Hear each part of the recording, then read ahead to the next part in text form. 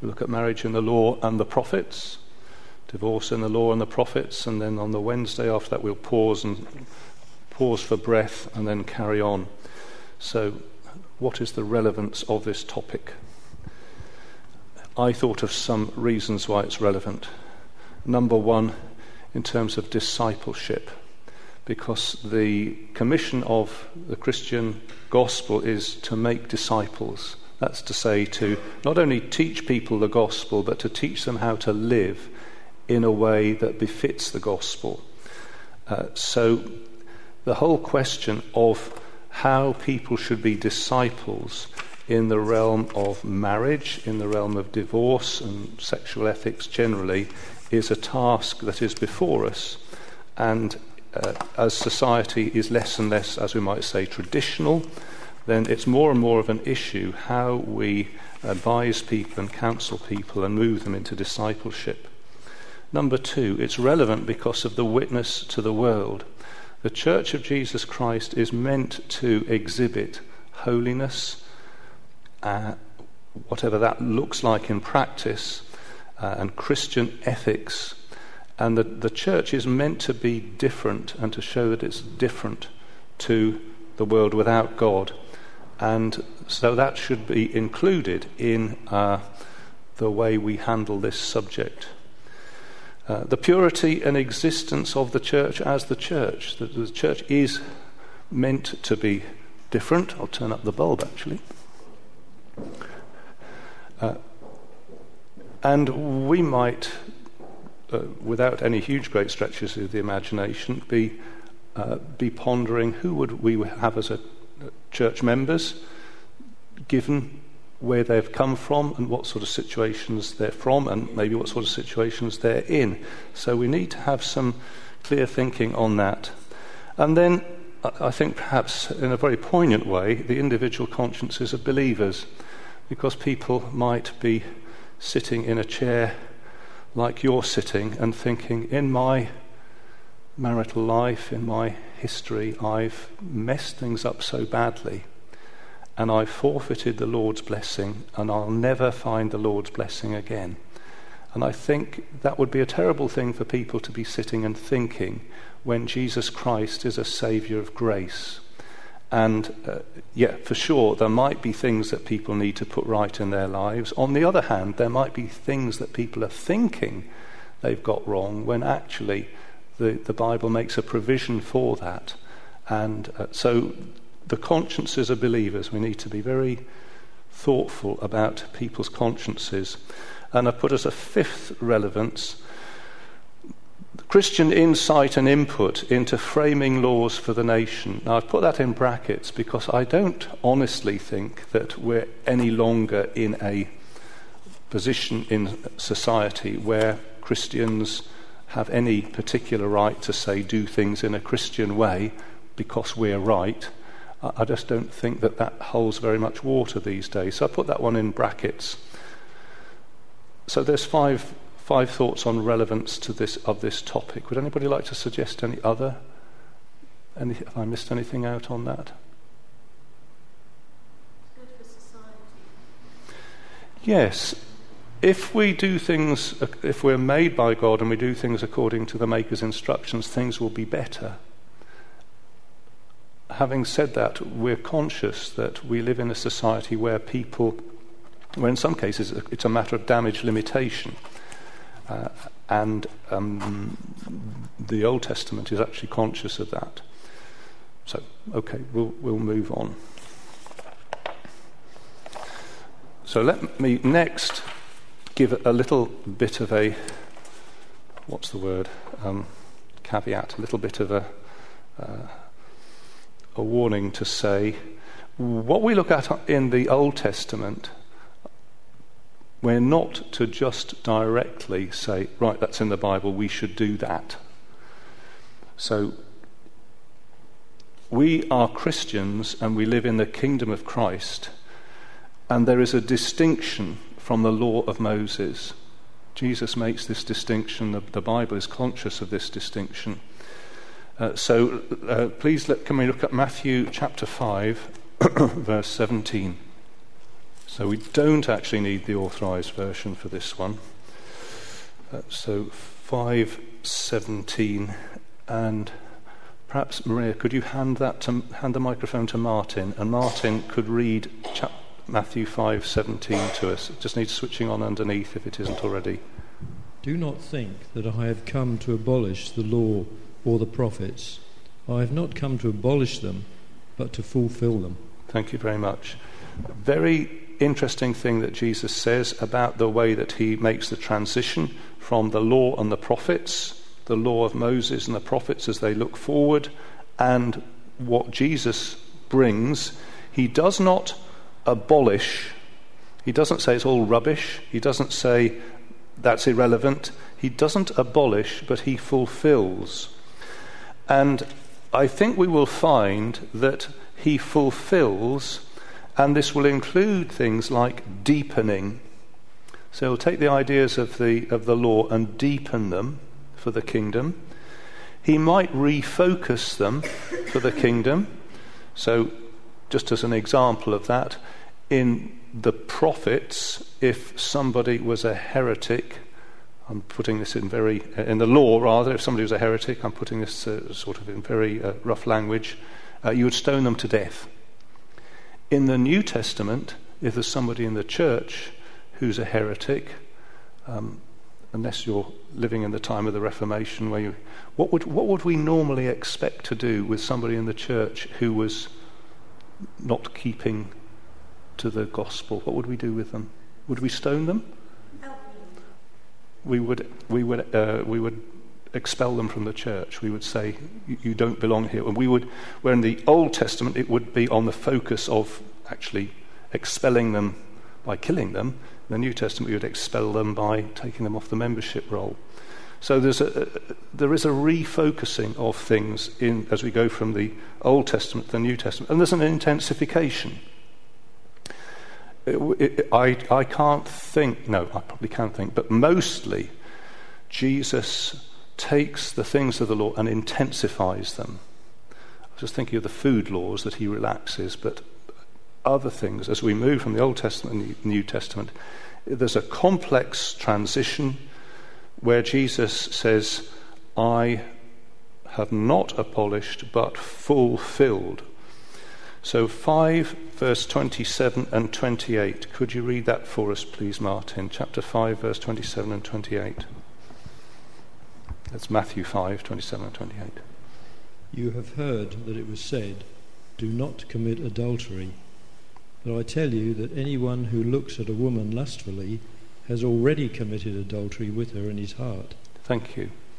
So you could argue that what Jesus does in that verse is to redefine adultery and move it from simply something external to the internal of the heart. So we're moving from the Old Testament to the New Testament. Number 2, to rightly understand, we need to hold together the progressive revelation, because the Bible wasn't written all at once. It was written as the centuries went by. It's not saying that it went from being wrong to being right, but it was like a darkened room where you gradually switch on the lights and you can see more and more of what's already there. So it's important for us to realize that in creation we have the origin, and that's certainly true about a relationship between man and woman. Then we have the fall, in which things go all wrong. As we go through the book of Genesis, we have the patriarchs, the fathers, with their lives and the stories before the law. And then we have the law of Moses. And then as we move on through the Bible, we have things like the prophets who take the law. They're still within the old covenant. They take the law and they apply it, and they project it forward. And we'll find something of that progression as we go through. And I'll just remind ourselves that without trying to make it complicated, or any more complicated than it need be, it is good to meditate in the law of the Lord. And I hope that we can catch something of that goodness this evening. Here's another observation. The law and the prophets, they lived as one nation under God. The technical term is a theocracy. God rules. We live in a democracy in which the people are supposed to rule. You might not have known that. They lived as one nation, so the politics was simple. We're all one nation. And the nation was a mixture of what we would nowadays call born-again people and those who are not born again. So the nation included people who had new hearts, like David and Moses and Daniel, who had real faith, and people who didn't. They were still Israelites, they were still within the covenant, but they didn't have new hearts, and the laws reflected that fact. And Jesus will, as we look at it later, will say, Moses said that because of the hardness of your hearts, that the people he was speaking to, some of them at least, had hard hearts, unchanged hearts. But in the New Testament, in principle at least, all the people in the New Testament covenant are born again people. So they lived as one nation, a mixed up nation under God. We live as mini communities of born again people in many different nations, in many different legal frameworks, in many different societies.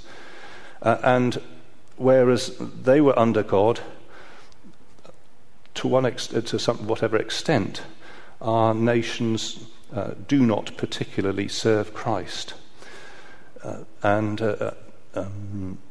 If we're thinking of legislation for the nation at large, of course, we can't assume that people have any particular desire to obey God at all. And as we shall see, there are many other societal differences. So as we read, as we shall in a moment, the stories of Abraham, there was no such thing as the children going off to university. There was no such thing as a woman going off to be a graphic designer in London. The way the economy worked was very much linked to being in a family and being provided for either by your father or by your husband. So that's a difference too. And let me give a couple of other examples. In the Old Testament, the ideal, so the normal situation is marriage.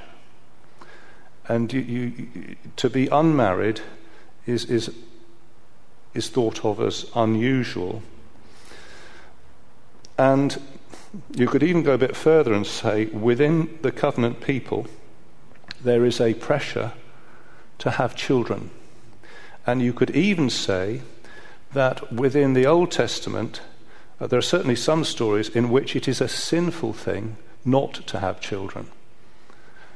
So the idea of having children is very much part of the way the Old Covenant works, because the Old Covenant, the covenant where God took one nation and said to Abraham, these are your children, and I'm going to bless your children and your children's children and your children's children, and through your seed all the world will be blessed. That depends on having seed. It depends on having the next generation biologically. And that was the way God advanced his purposes. And so to not have children deliberately was to reject God's purposes. And to be unmarried, and particularly to be incapable of having children, well, if it was a man, Leviticus 21:20, you needn't look that one up, but it says that a man who is incapable of having children would be excluded from worshipping God, from going into the temple. So that's quite a different situation to the kingdom. And we can look at Matthew 19:12.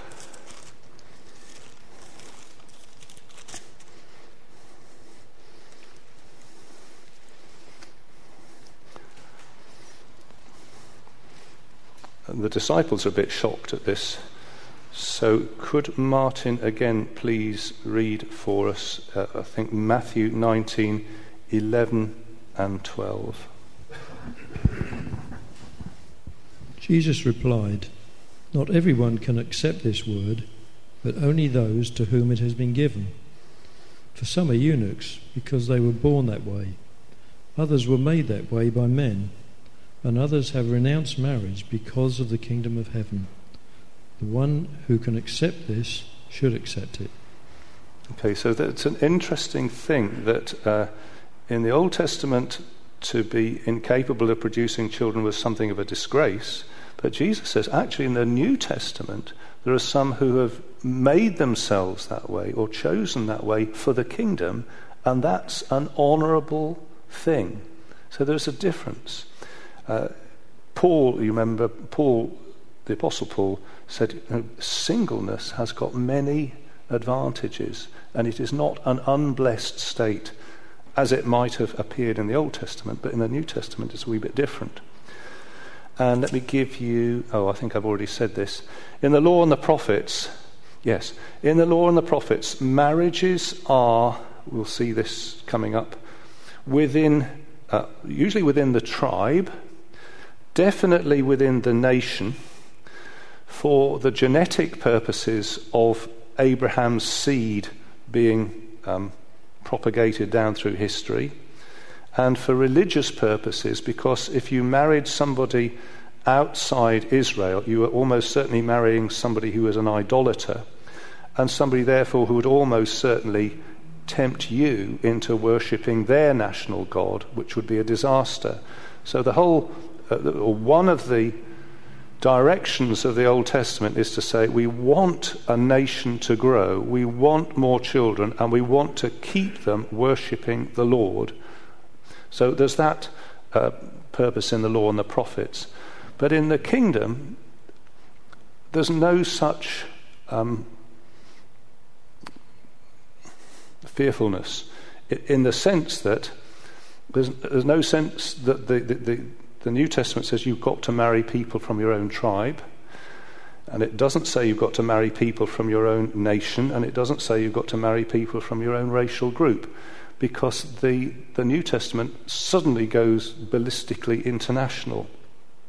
So all of those are things to say we must be careful not just to take a verse from the Old Testament and say, I read that directly, that applies to me, and I'll just do directly what it says, without thinking carefully how it fits into the whole scheme of things moving forward. Is that okay? Okay.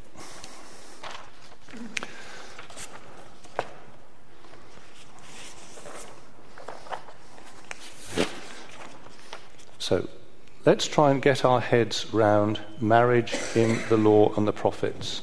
And the way, rightly or wrongly, the way I chose to have a go at this was by looking at the main words. So the main words that we would look at, suppose we were looking this up in Google, trying to find out about marriage in European society, you would probably Google husband, wife, bride, bridegroom, son-in-law, marriage, wedding, engagement, and you might even look at adultery. You look at those sorts of words and you begin to pick up a picture, particularly if you looked up marriages or weddings. Find loads of stuff, wouldn't you, about wedding dresses, wedding venues, a lot about wedding venues, and or wedding presents, and loads and loads of stuff, and you pick up what happens in weddings. Right, so that's what I thought I would do with my concordance, looking up. So I started with husband, and I found there is no word in Hebrew for husband. See, there is no word in Hebrew which means husband. There is the word for man.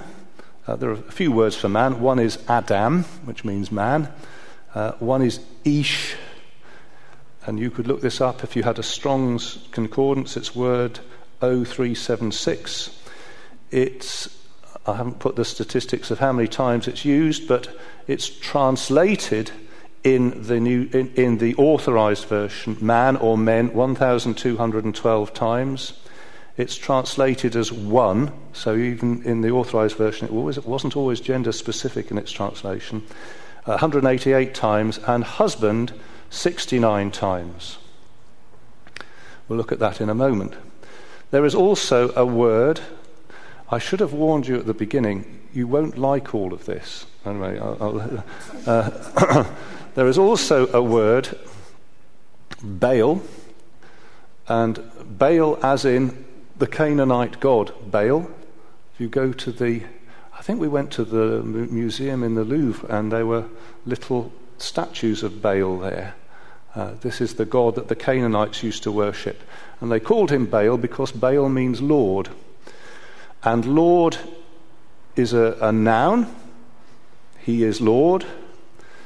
And it can be used as a verb, to lord, to bring somebody under your lordship or to be in a relationship of lordship. And the word Baal, and when it's used of a human being, I think this is translated by the Authorized Version 82 times. It is man 25 times. It is translated owner 14 times and translated husband 11 times. Interesting. Baal, yeah. Yes, yep. So if you say there's a man, how can you tell whether he's married or not? Well, the answer is you'd say he's her man. And it's the use of that possessive pronoun. You say if he's her man, then they're married. See this again this way, with wife. Wife. Any of you know French? Qu'est-ce que le mot pour le what's the word for the wife of Monsieur somebody or other? La femme. And what's the word for woman? So interestingly, in French too, you can have the same word for woman and wife. And the difference is, c'est ma femme, it's my woman, meaning my wife. So when you bring it into a possessive, say it's my woman, then you're saying it's my wife. There's no word in Hebrew to differentiate between a woman and a wife. There is the word isha. Man is ish, woman is isha. This is word 0802. It's used 779 times. You'd be pleased to know I didn't actually count them. It does tell me in the concordance how many times it's used. It's translated 323 times woman, 425 times wife, and some other translation 10 times. And here we have the same thing. When it's possessive, when it's to say my woman or his woman, then it means wife. Let's look at Genesis 2, 21 to 25. Genesis 2, 21 to 25. I think we'll let Maria read this because otherwise she'll think I've given her the microphone under false pretenses. Genesis 2, 21 to 25. And I'd like you to notice where the translation will change from woman to wife. So Genesis 2, 21 to 25. And the Lord God caused a deep sleep to fall upon Adam, and he slept, and he took one of his ribs and closed up the flesh instead thereof. And the rib which the Lord God had taken from man made he a woman, and brought her unto the man. And Adam said, This is now bone of my bones, and flesh of my flesh. She shall be called woman, because she was taken out of man. Therefore shall a man leave his father and mother, and shall cleave unto his wife, and they shall be one flesh. And they were both naked, the man and his wife, and were not ashamed. Thank you very much. So let me try and uncover what's going on in the original language. So it says in verse 22, the Lord God made an Isha out of the rib or the side, he had taken out of the ish. So out of the ish, the man, comes an isha. And therefore a man, an ish, shall cleave to or be united to his isha. And actually it changes the word for man in verse 25. Then Adam, the man, and his isha were both naked and they felt no shame. So you notice that woman has moved to wife, although in Hebrew it's the same word, but it's just changed the meaning because it's her and his, isn't it? The ish, verse 25, and his isha. So if it's his isha, then we understand it to mean his wife. And in verse 6 of chapter 3, could you read that for us, Maria, please? And when the woman saw that the tree was good for food, and that it was pleasant to the eyes, and a tree to be desired to make one wise, she took of the fruit thereof, and did eat, and gave also unto her husband with her, and he did eat. Thank you. So the Isha, the woman, saw that the woman or wife saw that the fruit was good, and she gave it to her Ish, her man, and our translations say her husband, but what it actually says is her man. Did you get the idea? Marry. Be a very helpful word to look up. There is no Hebrew word for marry. Let's sing something, shall we? So we're looking at this word, which you think might yield a little bit more than man and woman seemed to yield. So there is no Hebrew word for marry. Imagine my disappointment as I look this up and find there are two main words, and the first word is to take, which I think is lakah. So the NIV says X married Y, but the Hebrew says X took Y as Isha. So now, Maria, can you find Genesis 11:29? And Abram and Nahor took them wives.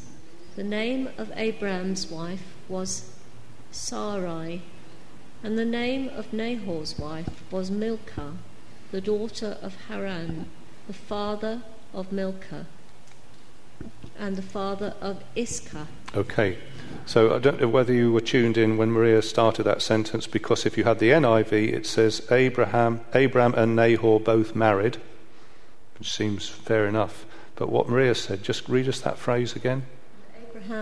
Abram and Nahor took them wives. Yeah.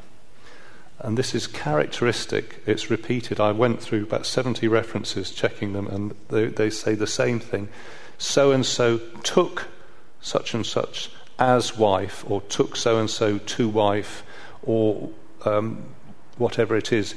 And if you look at Genesis 25:1, please could you read that for us? No, wait a minute. Don't read it until. No, I think even the NIV will agree on this. So Maria, Genesis 25:1. Then again, Abraham took a wife, and her name was Keturah. Okay, there's the verb. NIV says took. He doesn't say married another wife, but it's what the Hebrew says. He took a wife. Interestingly, you see, this is part of the thing where we're entitled to go carefully from the Old Testament to the New Testament. Abraham had multiple wives. So I don't want us to just say, oh, well, Abraham did that, it's in the Bible, so we could do that. I mean, that would not be a correct way of reading the Bible. And there are also other distinctions that are made. So Genesis 36:12. This is an obscure reference. I don't think even somebody with a really good memory for the Bible would be able to do this one from memory. Genesis 36:12. Thank you, Maria. And Timnah was concubine to Eliphaz, Esau's son, and she bare to Eliphaz Amalek. These were the sons of Adar, Esau's wife. Thank you. Interesting. So NIV says had a concubine named Timnah. The Authorized Version says was concubine. So I think I've made a mistake in using the take word there because it's not in that. It was concubine. Now, what's a concubine? I tried to do a bit of research on this. I'm not sure whether I've got it. Pilagesh, I think. Doesn't sound like a proper Hebrew word. It's got too many syllables in it. There's a suspicion that it comes from Greek. I'm not quite sure how that would work. There's another realm of study of what a concubine is. A concubine is somebody who's in a more or less permanent relationship, a woman with a man, and yet is of less status than a wife. Now, I don't really know how that works, but it's obviously a recognized thing, because here it doesn't try to tell us that she was a wife. It says, no, she was a concubine. So I'm just going to pass that by. And now I'm going to come back to taking, and I'm going to say that others could be involved in taking. So Genesis 21:21. Thank you, Maria. And we get back to that one. Genesis 21:21. And he dwelt in the wilderness of Paran, and his mother took him a wife out of the land of Egypt. Thank you. So this is interesting, isn't it? His mother took him a wife. So it wasn't just that he went and took a wife, but his mother said, excuse me, I'll do this, and takes a wife for him. This is sort of the dream of mothers all over the world, isn't it? If only I could sort out my son by just taking a wife for him. So other people could do this. And in Genesis 24, a servant is involved in taking a wife. The NIV said get, but it was the verb to take. So let's look at Genesis 24. This is Abraham in his older years wanting a wife for his son Isaac. And so he gets his servant to travel all the way back to the tribal homeland to find a suitable wife. Now, this is interesting because it's to do with marrying within the family who would have the same religious affiliation as oneself. And so could you read us 24:3, please, Maria? And I will make thee swear by the Lord, the God of heaven, and the God of the earth, that thou shalt not take a wife unto my son of the daughters of the Canaanites, among whom I dwell. But thou shalt go unto my country and to my kindred, and take a wife unto my son Isaac. Yeah. So this servant has got this huge task of taking a wife for his master's son. So it's in there to take an Isha. In verse 7, it says, Abraham said, I've got that right. End of verse 7, so that you can take a wife for my son from there. Verse 38. Could you read that to us, please? Verse 37 and 38, Maria. And my master made me swear, saying, Thou shalt not take a wife to my son of the daughters of the Canaanites, in whose land I dwell, but thou shalt go unto my father's house and to my kindred, and take a wife unto my son. So into the same thing there. And verse 40, I think, says the same thing. So it's repeated time and time again. And we find another feature of marriage, which is in verse 53. Verse 53 and verse 54. Could you read that for us, Maria? And the servant brought forth jewels of silver and jewels of gold and raiment, and gave them to Rebekah. He gave also to her brother and to her mother precious things.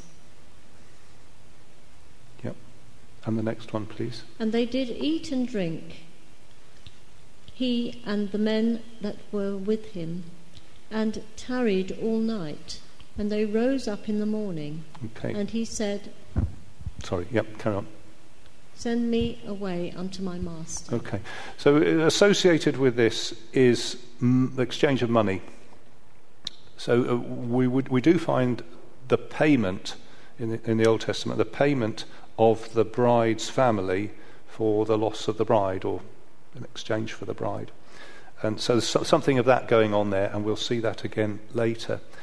And then if we come to the sort of fulfillment of it all in verse 66, verse 67, so she's been taken from her father's home, brought back all the miles to the chap that she's going to marry, to Isaac, and this is what happens next. So 66, 67, please.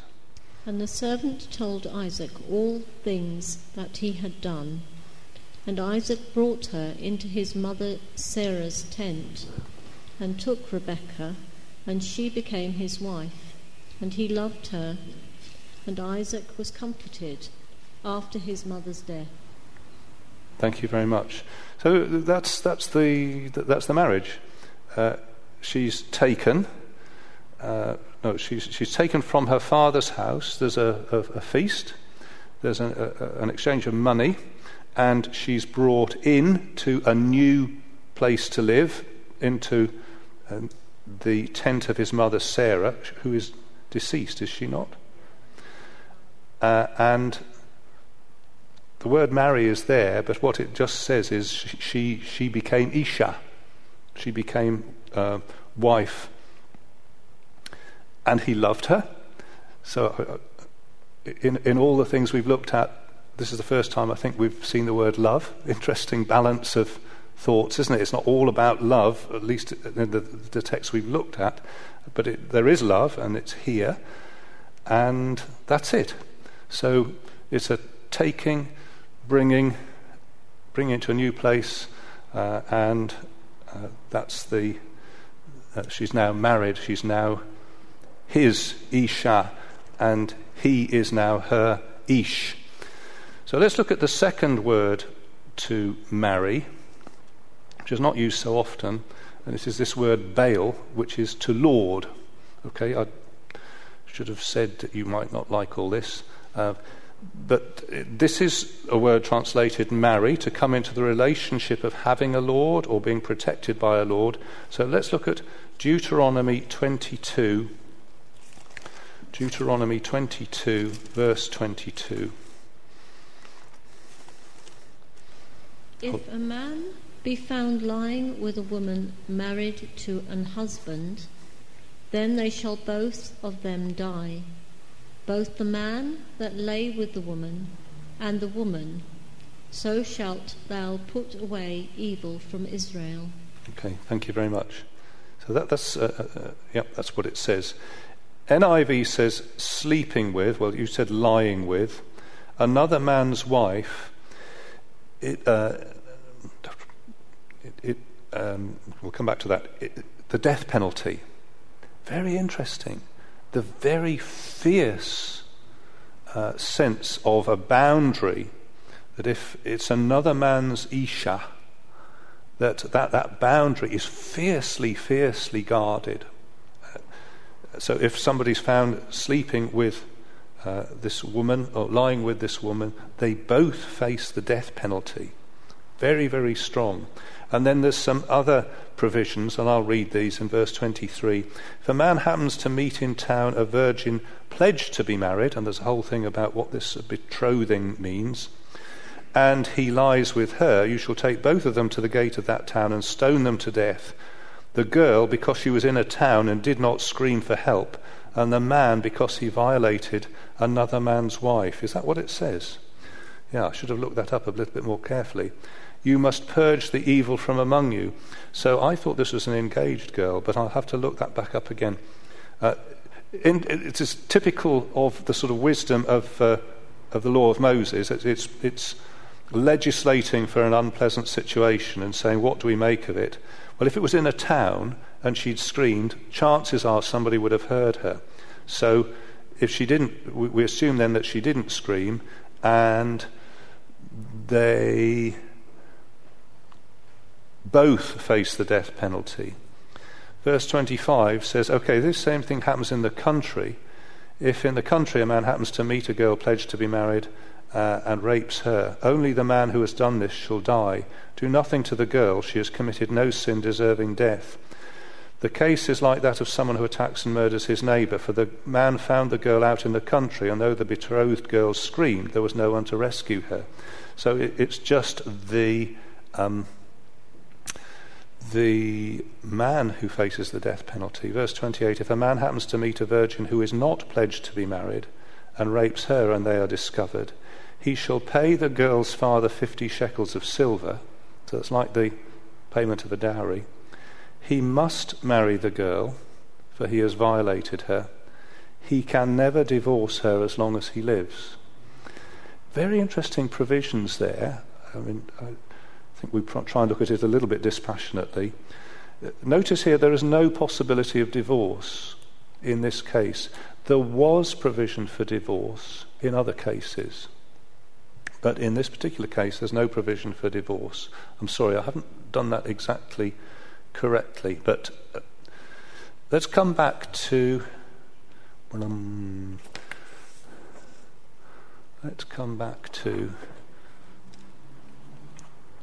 the verse 22.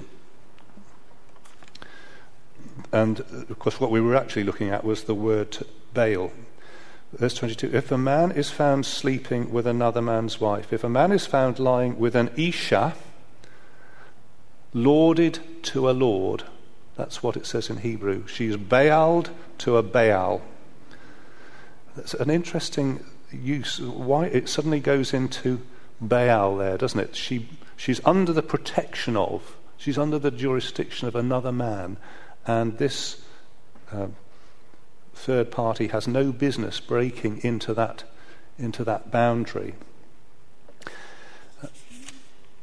And we have the same thing in Genesis 20, verse 3.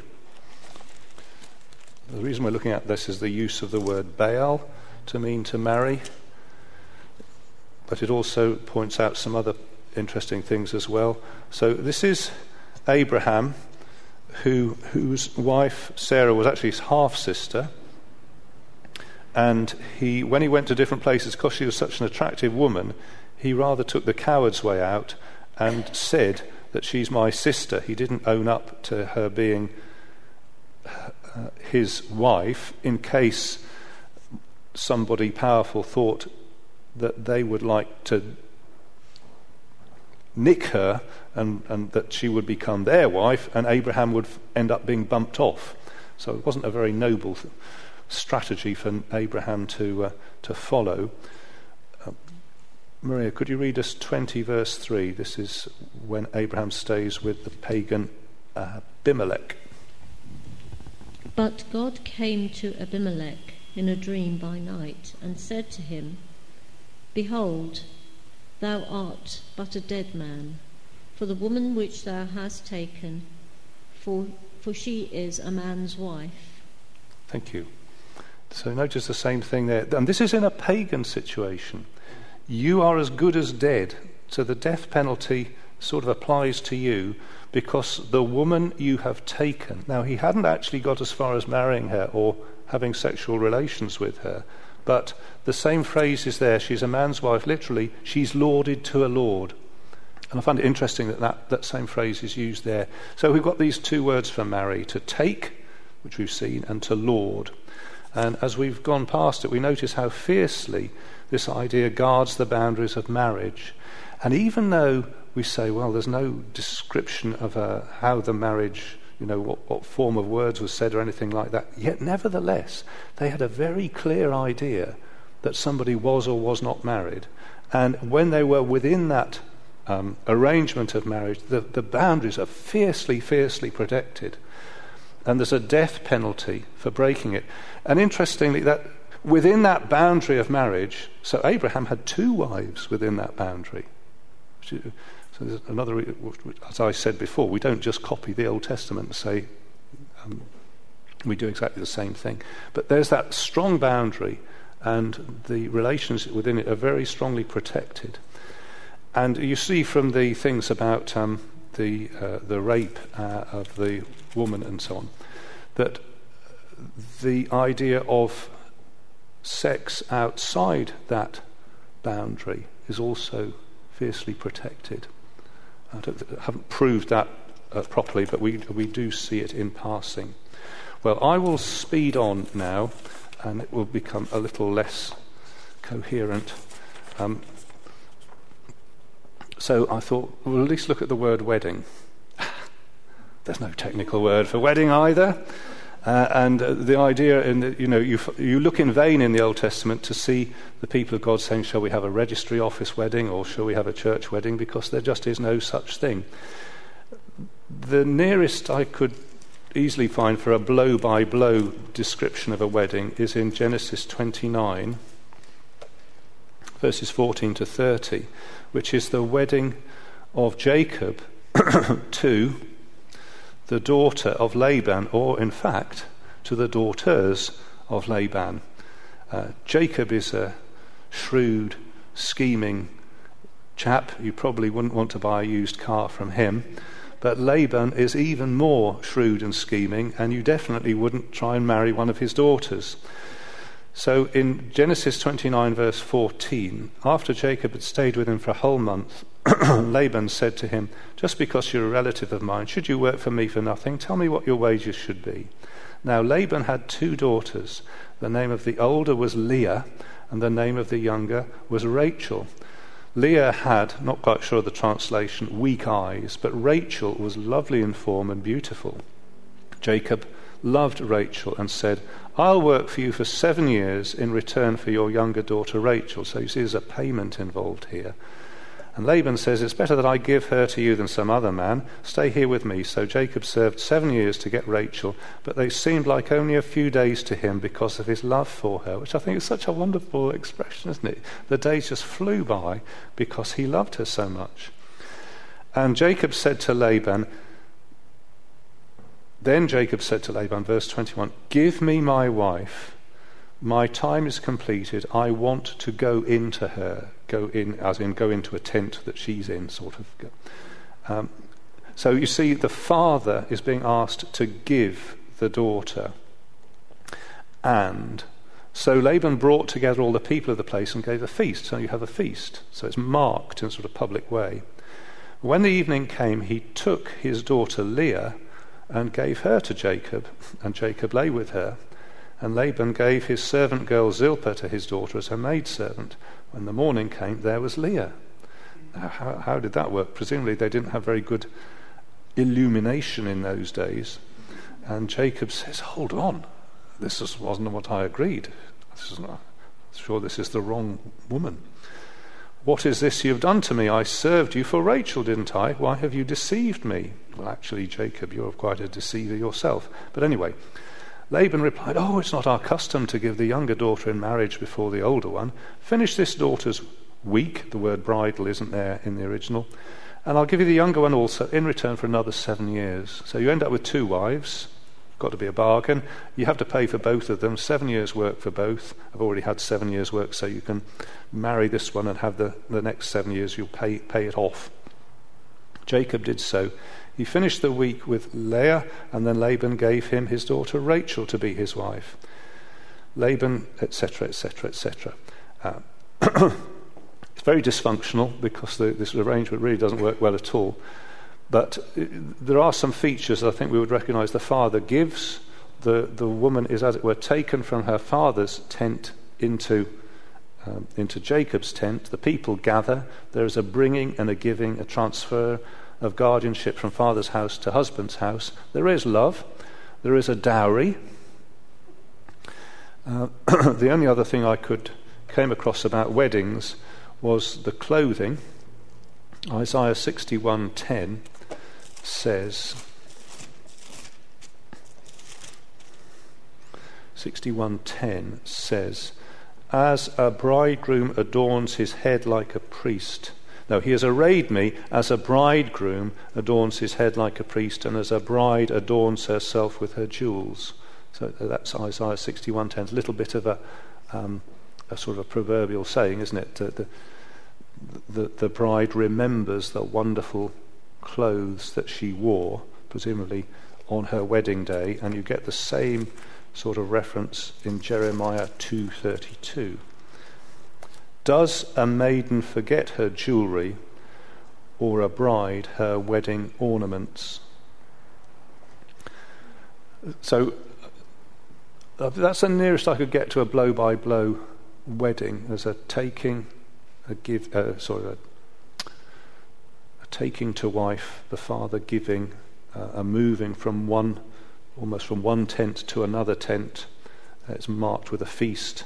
Sometimes there's a payment.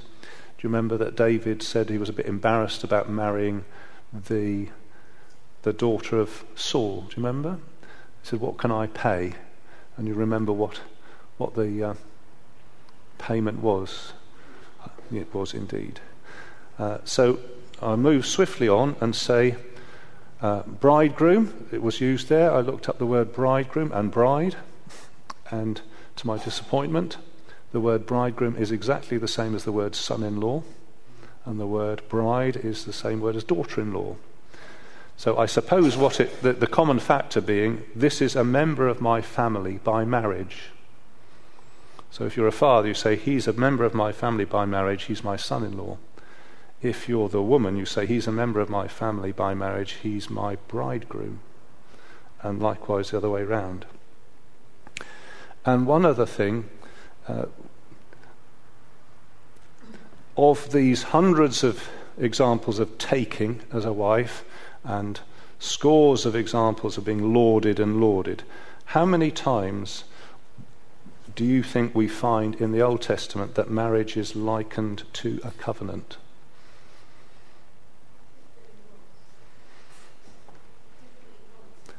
Definitely once, and I think only once. Could be. I might not have looked it up rightly, but and if you're quick, you can correct me. But it might then be twice. But interestingly, it's certainly not hundreds of times. Malachi 2:14 says,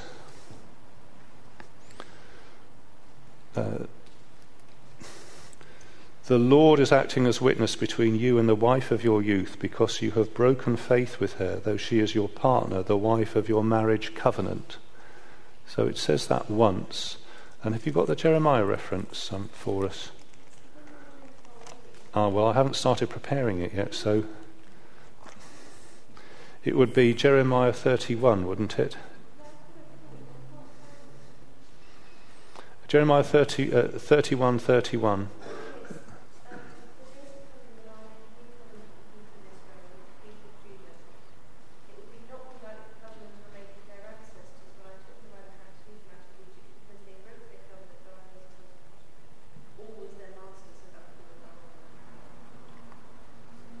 Yes, so here is a likening of God's relationship, God's covenant with Israel to a marriage relationship. But I was really surprised at how little that is said.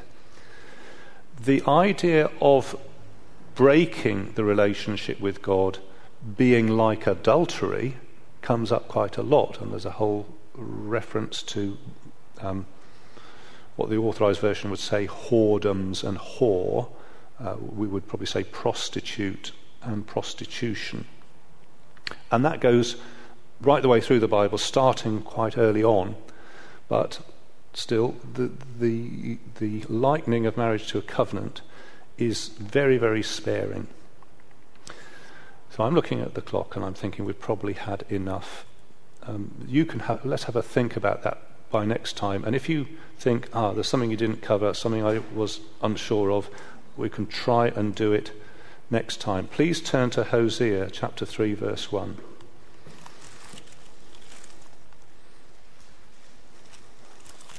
So Hosea is a later prophet.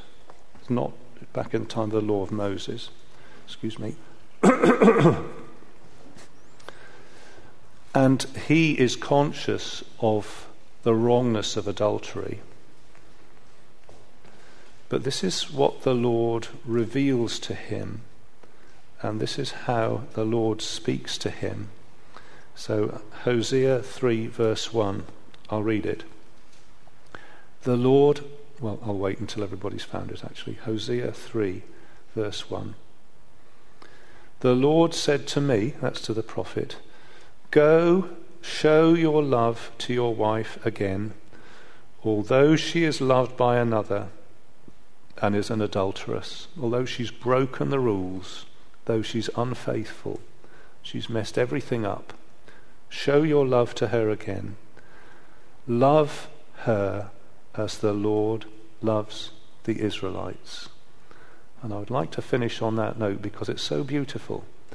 We've described how marriage ought to work and some of the sort of structures and boundaries of it.